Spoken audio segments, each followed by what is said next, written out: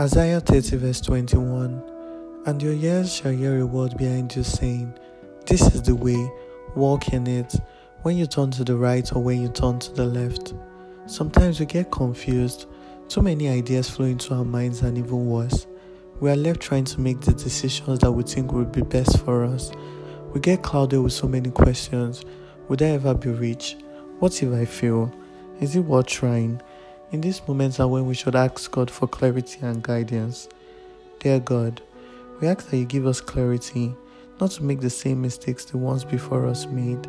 Help us to find our purpose and walk the path you've laid out for us. For you are not a God of confusion, but of peace. Therefore, give us clarity and guide us to the best paths for us.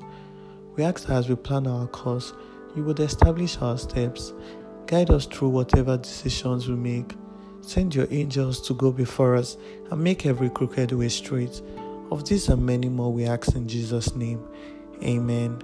Remember, He would instruct you and teach you in the way you should go. He would counsel you with His loving eye on you.